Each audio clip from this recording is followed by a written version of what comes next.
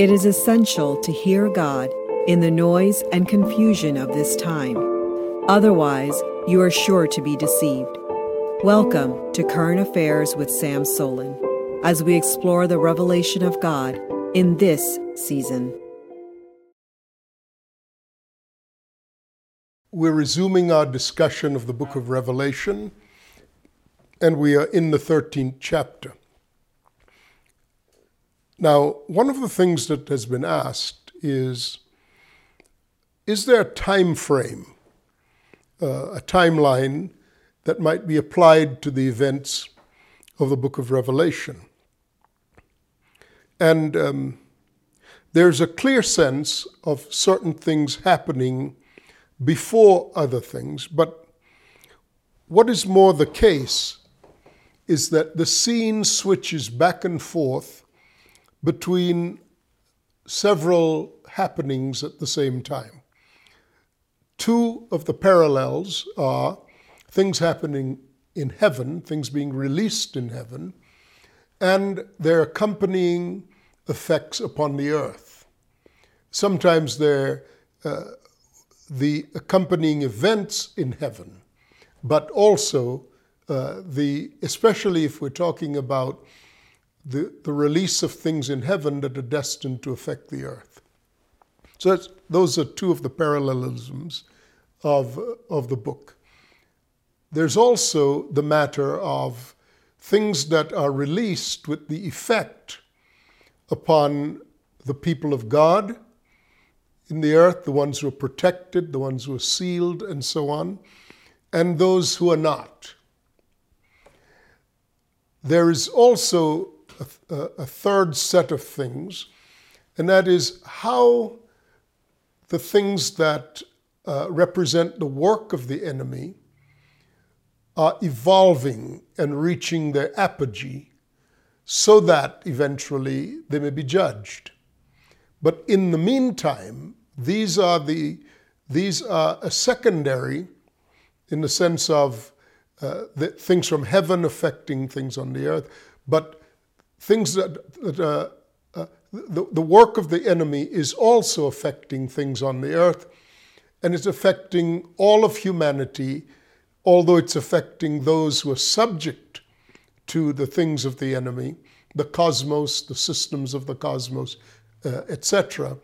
How those things are affecting those who are defenseless against these schemes, and what effect they're having against the people of God. So there are all these layers of things that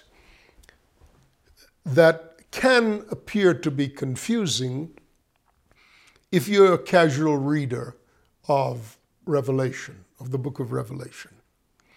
Now, a secondary thing that I want to point out before we go any further is in the highly symbolic language of the book of Revelation, you will find astonishing references to Old Testament prophecies. And we'll center on several of these today, or in these broadcasts that are being recorded today.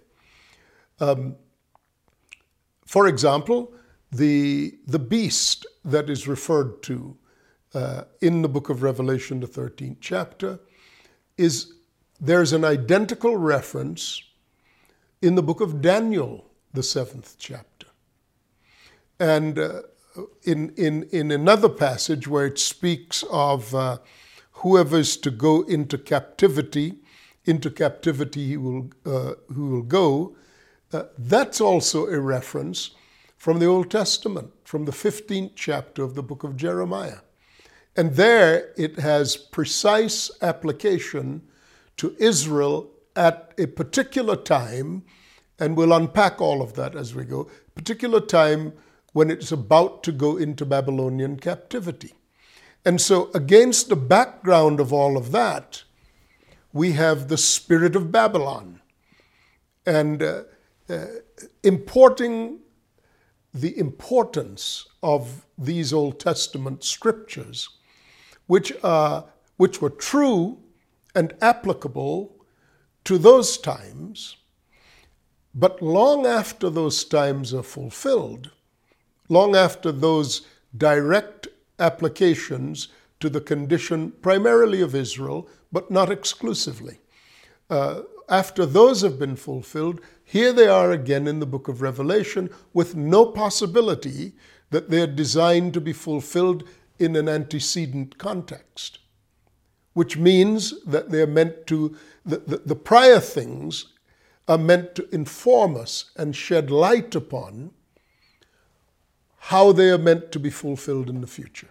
So these are some few keys of understanding, and I will attempt to reference them as we go forward in this series of messages. Periodically, in our journey through the book of Revelation, I will stop and give you either a summary of things that we've seen before, or lay out understandings that will be helpful in the way that you are to view the book of Revelation. All right, now, I have done some already on the 13th chapter, so I'm going to give a very light brush. My brush strokes here will be very light. I'll hit the high spots as we go through up until about the 5th or 6th verses. Then we'll begin to drill down, because that represents new territory. So he said, I stood on the sand of the sea, and I saw a beast rising up out of the sea, having 7 heads and 10 horns, and on his horns 10 crowns, and on his heads a blasphemous name. All right, now you'll see the same thing in Revelation, in Daniel 7. In his dream, Daniel said he was standing on the seashore, and instead of one beast, 4 great beasts arose out of the sea. Let me point out that in the reference to the word sea in the book of Revelation, in the 17th chapter, it specifically speaks of how the sea on which the woman resides are nations and peoples and languages. So the concept of the sea, as used here, references people.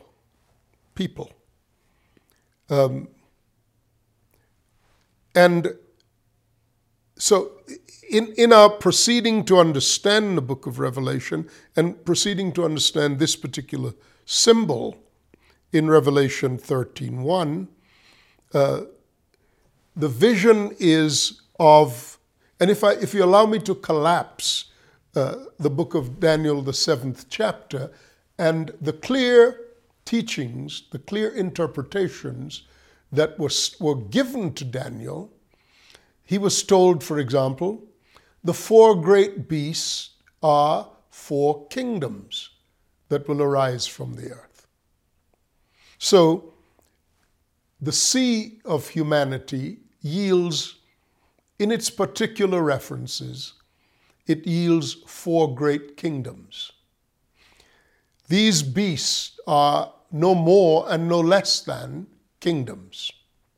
As terrifying as they appear to be, and in their predatory nature, it is the manner in which kings of antiquity and kings in general, under the influence of the evil one, devise systems of rule which inevitably oppress people, and they rise out of the sea of humanity. All right? No, these are the low-hanging fruit. You don't have to really reach for these. These are ipso facto. They're plainly stated, even in the prophetic references. That's why I refer you to Daniel 7 for this understanding. And again, I have dealt in greater detail previously with these, so I am giving it the very lightest of touch. Now, the following verse, verse 2, he said, "Now the beast which I saw was like a leopard. His feet were like the feet of a bear, and his mouth like the mouth of a lion." You will remember in Daniel 7 and in his recall of the 4 great beasts that came up out of the sea, he said one was like a bear, or rather one was like a lion. The first was like a lion. The second was like a bear. And the third was like a leopard. And he gave greater details with respect to each of these creatures. And again, I have dealt with these before. So I referred to the earlier broadcast on this point. Now, you will point out, and aptly so, that John only sees one beast with 7 heads and 10 horns, whereas Daniel saw 4 beasts with 7 heads, but did not add the detail of 10 horns. That Daniel said the beast had 10 horns with 10 crowns on its head, but did not add the detail that it was 7 heads upon which the 10 horns were. So it is customary to think that in the reference of Daniel, all 10 horns were on a single head. John, however, in the Revelation, gives this additional detail that it has 7 heads and 10 horns, and 10 crowns on the heads. They both refer to one of the heads, or one of the horns, having a mouth that spoke blasphemous things. But I'll come to that. How do we account for the difference in the 2 narratives? Well, the key lies in the fact that John refers to the one beast that resembled a leopard, that had feet like a bear, had the mouth like a lion. But you'll also note that it's in the reverse order.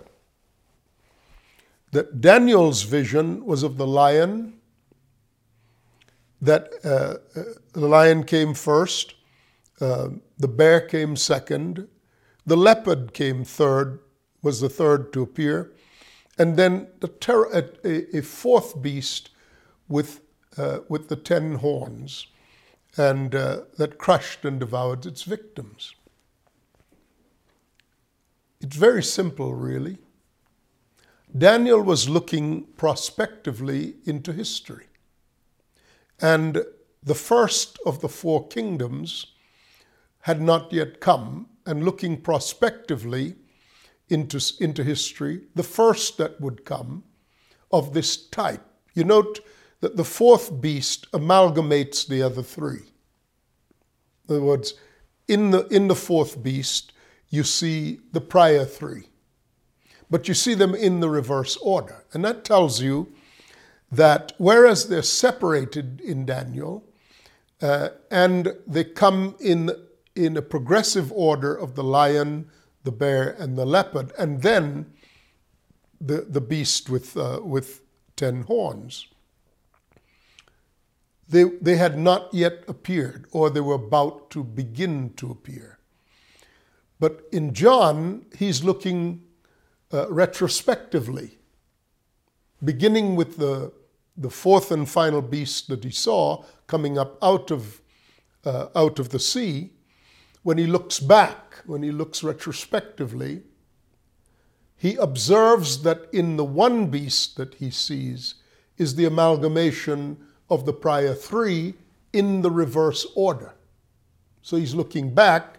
The nearest one to him would be, of course, the leopard. The furthest from Daniel would be the leopard. The nearest to Daniel was the lion. The furthest back from John is the lion. So it's the same beast, or it's the same four kingdoms amalgamated now into one. What should we learn from that? We should learn, and I'm going ahead of myself here, but I'll nail it down for you with absolute certainty. That Satan, who is referred to as that ancient serpent, the devil, Satan, who leads the world astray, the ancient serpent, we saw this from chapter 12, gave his power, his throne, and great authority to this beast. Now, what does that mean? It means that from the beginning, all of the activities of Satan, whenever they were crystallized in the form of a kingdom, had the same spirit to it. All three prior kingdoms are predatory, which means that inasmuch as they are kingdoms arising out of the sea of mankind, their effect would be to deny the liberty, deny the joy, deny righteousness, deny peace, and all of the rest of what you associate with the oppressive nature of the kingdom of darkness. And indeed, these kingdoms would be the best indications of darkness, advancing progressively through the history of mankind to reach their apogee in this compounded form of a beast with 7 heads and 10 horns. So it's the same exact thing, except that in the Old Testament it had its fulfillment in kingdoms such as the Babylonian Empire, the empire of the Medes and the Persians, the empire of the Greeks, and the empire of the Romans, as preceding mega empires whose characteristics were consistent with what the fourth and final beast would be, a global kingdom, inasmuch as it is said that by Daniel that it crushed and devoured, oppressed and trodden down the whole earth. Now, the whole earth means the whole earth. No other prior kingdom had that level of hegemonic control over the nations of the earth. They were typically regional kingdoms. Even the Roman Empire was a regional kingdom. It had spread as far, it had actually extended itself beyond the borders of the empire of Alexander the Great. It had controlled more of the world. And it might be said that it controlled the known world at the time. But when these are prophetic scriptures and when God is speaking, he knows what the whole earth is. So when he speaks of provisional references, things that are designed to give us a sense of what, when the compendium of it is all wrapped up, what it would look like, he's using these prior examples to acquaint us with what we might expect when the fullness of the thing that is being referenced or hinted at in previous administrations finally arrives. All right? So he said that this beast had 7 heads and 10 horns. Now, 7 is a critical consideration, 7 heads. That is, of course, the biblical number that implies completeness. I have said before, and I will lightly touch it here, the systems of the cosmos are the means by which Satan projects the power of his deception.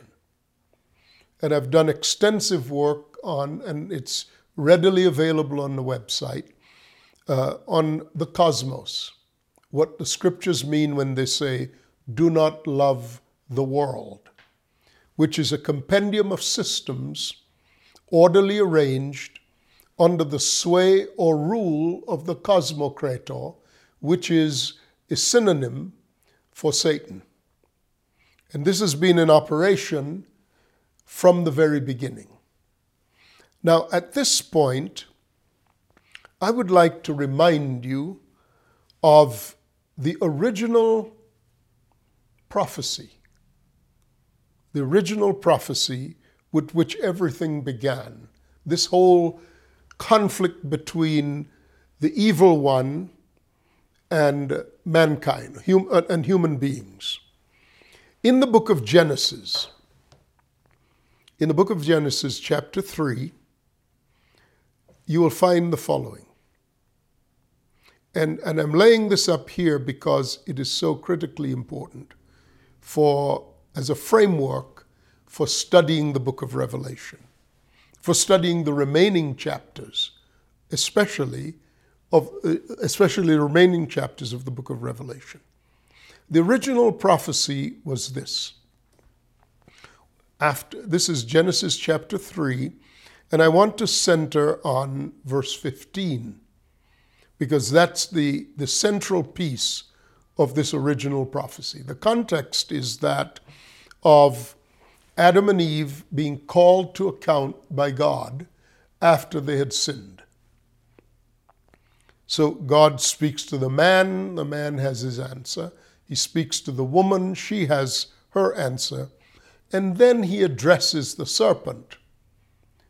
He doesn't give the serpent an opportunity to explain himself. It is as though he knows already what the serpent was up to. So God simply said to the serpent in Genesis 3:14, because you have done this. He didn't say, what have you done? He said that to the woman, he said that to the man, but to the serpent he said, because you have done this, you are cursed more than all cattle, and more than every beast of the field. On your belly you shall go, and you shall eat dust. The word is oper, all the days of your life.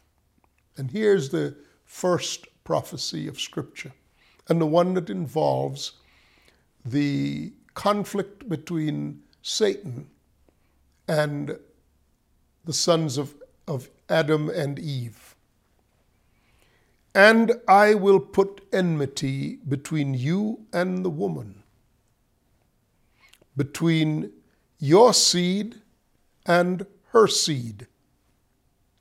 He shall bruise your head, and you shall bruise his heel. Let's unpack that for a moment. So there was going to be enmity between the seed of the woman. Now, who is the seed of the woman? It's interesting that he doesn't say the seed of the man, but rather the offspring of the woman. Why? And it's interesting also that he speaks of the seed singular. The scriptures have made quite a matter of singular references relative to the seed versus plural. For example, in the book of Hebrews, chapter 3, at about in the book of Galatians, chapter 3, at about verse 25 and following, he makes that distinction between seeds and seed, singular. So it's not some sleight of hand reference. The seed of the woman is Christ. What is the seed of the serpent? Small snakes? No. The word here in the Hebrew is the offspring. So whatever has been created by the serpent. Whatever has been created by the serpent. I don't have time to unpack, only to refer to the fact that he said, the seed of the woman. A clear reference to Christ. And I will point out that in this clear reference to Christ, he intends to include us. And the fact that it's the seed of the woman as opposed to the seed of the man, he's not a descendant of Adam in the flesh. He's the last Adam. He is the Son of God who comes through the woman and is not credited, except in genealogical reference, is not credited as part of the original creation, but a new creation. God himself incarnate, coming in human form to do battle, as it were, with the serpent. Now, the seed of the serpent. Here you will see if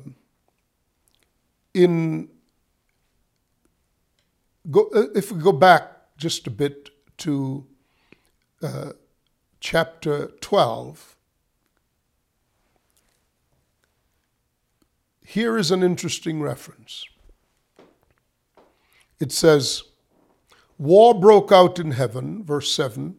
Michael and his angels fought with the dragon, and the dragon and his angels fought, but they could not prevail, nor was there any place for them in heaven any longer. So the great dragon was cast out. That serpent of old, who are we just reading about? The serpent of old, called the devil and Satan, who deceives the world, he was cast out, and his angels with him. Now, go to chapter 13.